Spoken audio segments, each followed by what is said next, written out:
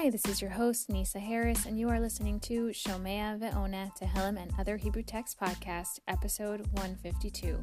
The following is the recitation of Psalm 137, aka Perek or Mizmor Kuf Lamed Zayin. After the recitation, stay tuned to hear more about this mizmor.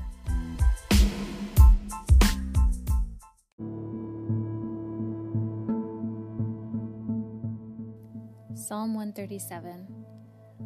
Al naharot bavel, sham yashavnu, gam bachinu, bezachrenu et Zion.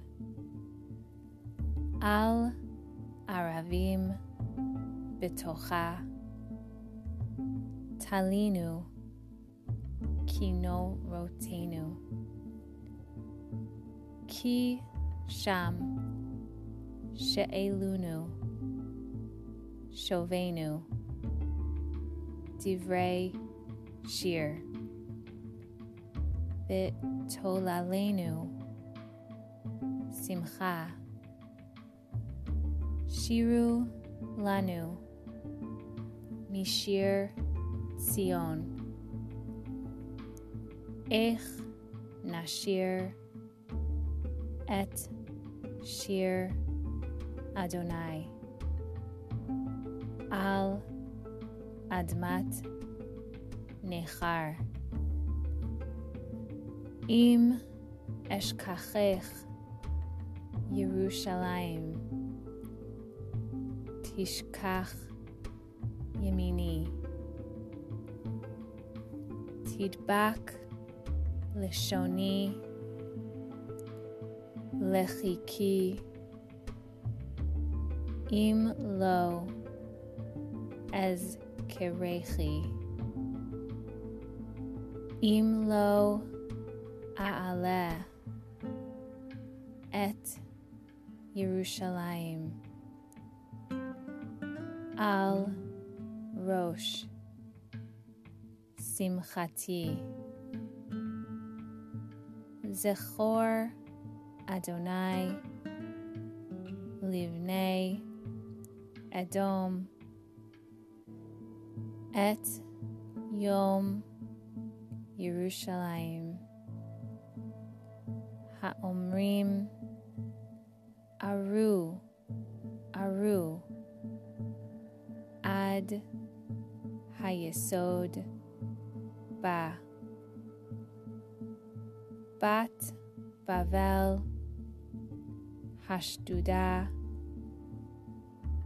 ashrei sheyishalem lach et gemulech shegamalt lanu ashrei sheyochez v'nipetz et o lalayech el hasala.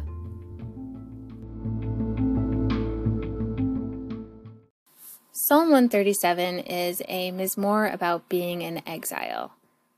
Many will recite this before benching, aka grace after meals during the week, not on days of happiness like days we say Hallel on Shabbat and Yom Tov and Rosh Chodesh, when we say Shir Hamalot before benching instead.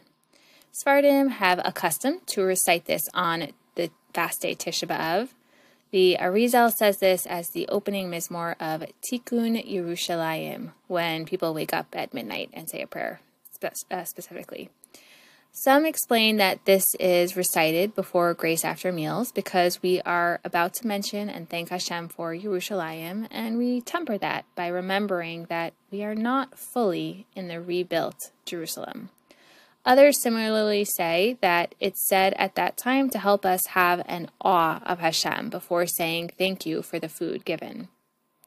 A number of sources I have come across see this psalm as depressing, like an Eli Wiesel, Alav Shalom, Holocaust-level recounting of when we were first sent off into exile by the Babylonians with the destruction of the first holy temple, and then again by Edom with the destruction of the second temple, with the Ibn Ezra and Metsudas David explaining that the part that describes sitting and crying by the river of Babylon and hanging their harps up on the willow was sung by the Levites, who at the holy temple would use those holy instruments to sing for Hashem, while people gave karbanot, aka sacrifices, and how now they were being mocked and asked to sing their cultural songs on Admat Nechar, on a foreign and strange land, wondering how they could possibly do that.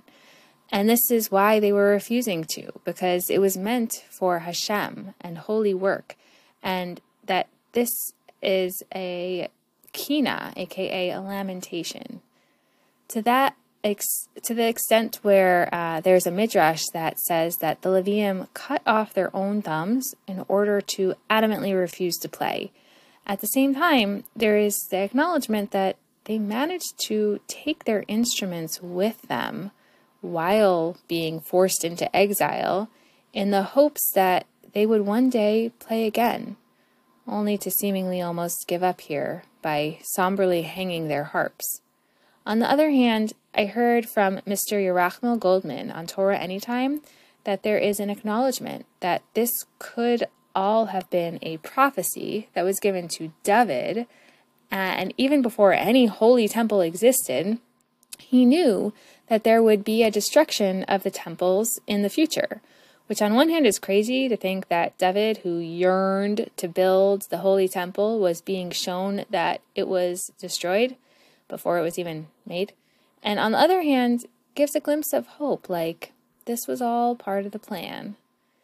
The depressing outlook on this mizmor helps us to understand the last few pasukim that Radak admits simply, it's cruel.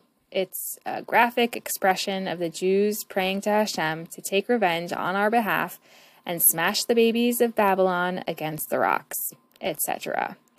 Chazal explain that there was a mountain piled up of Jewish baby brains that were smashed on rocks in Bavel, Babylon. That is how many were killed. And so this image is recalled at the end, not as what happened to us, but as what we pray will happen to our enemies. And we have talked in other episodes of taking revenge and ill wishes towards others, so I won't address that here, but feel free to listen or ask if you wish to discuss further, because, yeah, that's heavy stuff and not our typical modus operandi.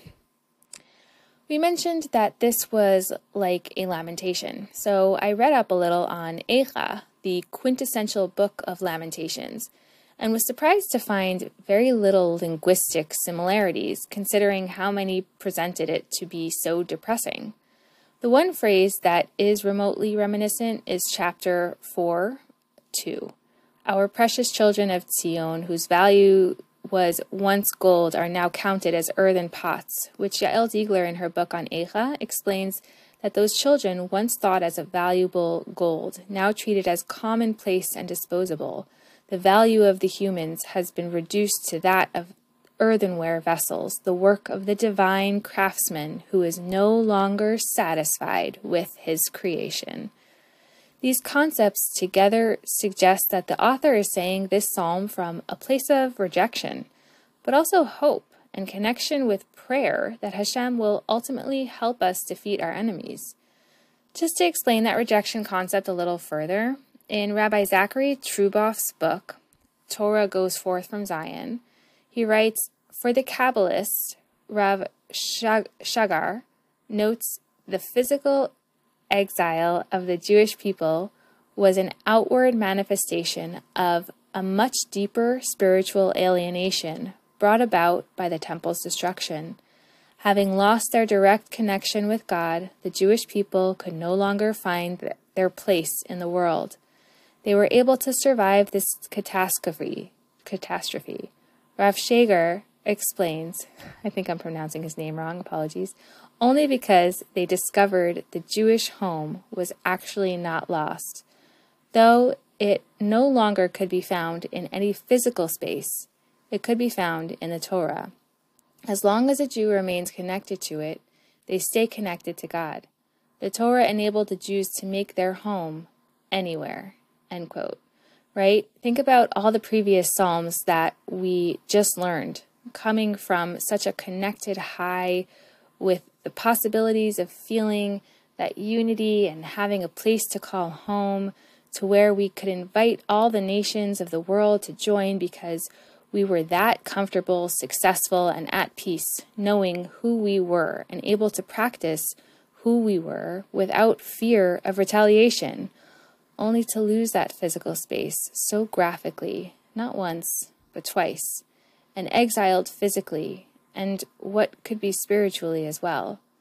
And yet, here we are, thousands of years later, Baruch Hashem, K'nai Nahara, still existing as a people, and still striving to connect to Hashem.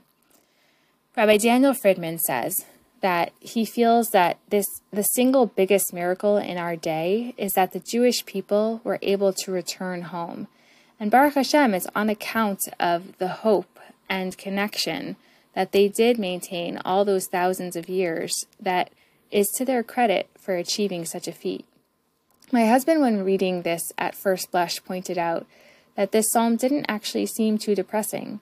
In fact, it seems that it's an attempt of the narrator to try and hold on to a connection while in an outside world that they could easily get swept up in and forget the connection in the homeland altogether, right? It's that other side of the coin of being in a place and being able to connect to Torah or whatever, anywhere.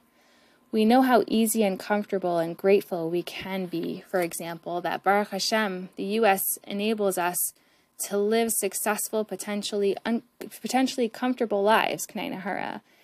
And we can say, okay, we're good here. We can just go on and stay connected to Hashem and learn Torah, and all is fine for me spiritually.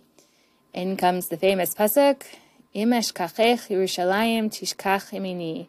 If I forget thee, O Yerushalayim, let me forget my right hand. The right hand may be representing your power or success or mercy, connection to Hashem. The pasuk goes on, Tidbak lishoni lichiki. If you don't remember Yerushalayim, my tongue should cleave to my palate and should not be able to speak. So far sounding like stroke symptoms, one-sided weakness, difficulty speaking, physically becoming disabled. Imlo ale et Yerushalayim al rosh simchati. If we don't elevate Yerushalayim above and beyond our greatest joy, not just talking about the Israel we have today, although that is more helpful for us to remind us of who we can be and how faster to get there as a people. We are talking about the Yerushalayim with the spiritual connection that we had in the times of the Holy Temple, that the author is declaring has to be paramount in the hearts and minds of every single Jew. This is the pasuk we say under the chuppah during the wedding ceremony. Some ensure that it is a somber moment, feeling into Rashi and Radak's take. Rashi, who says it's a remembrance of the morning of the destruction of Yerushalayim, even during my greatest simcha celebration. Radak says further, when I am happy about any type of joy, I then have to remember the mourning over Yerushalayim, and I will put it above and beyond the simcha that I am involved in.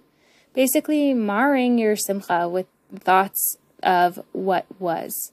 Although I feel like this is unhealthy, always mourningfully grieving the past. So another opinion by Rabbi Marowik says, it doesn't mean necessarily that you have to mar every simcha. You should maximize and enjoy every simcha to the fullest degree, but realize that the simcha that you are experiencing now, as great as you think it is, it's nothing in comparison to the joy and the simcha of when Yerushalayim gets rebuilt and we are all there to partake in it. Kind of reminiscent of the mizmor feeling we learned from Achenu, how wonderful that if this current celebration feels this good, how wonderful that feeling could be. The third pshat is a paraphrase from Rav Williger Sefer. If you remember and take the memory of Yerushalayim and make it paramount over and above all our joys, that we make this joy that I am experiencing, I want it to help us to be redeemed and bring us home, that I am having this joyous wedding and praying that this beautiful couple build a Bayit Ne'eman B'Yisrael, an everlasting home in Israel, and or doing this and that good deed and learning and understanding more about who I am and what nation and culture and religion I am part of. Why? When you connect your celebration to that of Jerusalem rebuilt with the Holy Temple, then it has a value within something eternal. In other words, you are aiming to help create a peaceful, successful, unified, connective home that you can return to one day.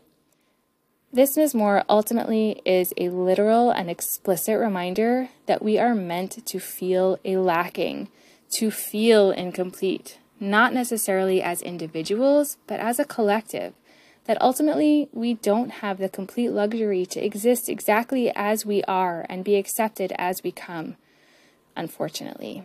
Some may take this deeply to heart and feel depressed and mournful and hold on to things lost, as this is how they best connect. Alternatively, we may use this lacking as a springboard to wake up and recognize how much good we can contribute to the world around us to help us get to that redemptive moment where we know that we are home.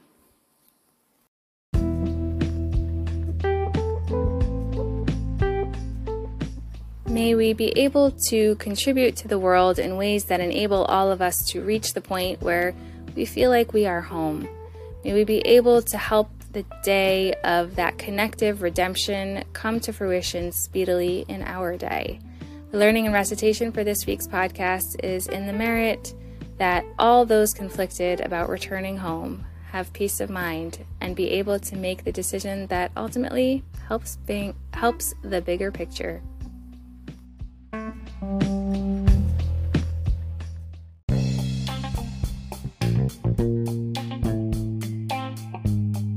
If there is an episode that you would like to sponsor, or if you have any questions, please email me at nursenisa1, NURSENISA, the number 1, @gmail.com. Also, don't forget to join the Facebook group to be aware of upcoming episodes. Please subscribe and share. Thank you for joining.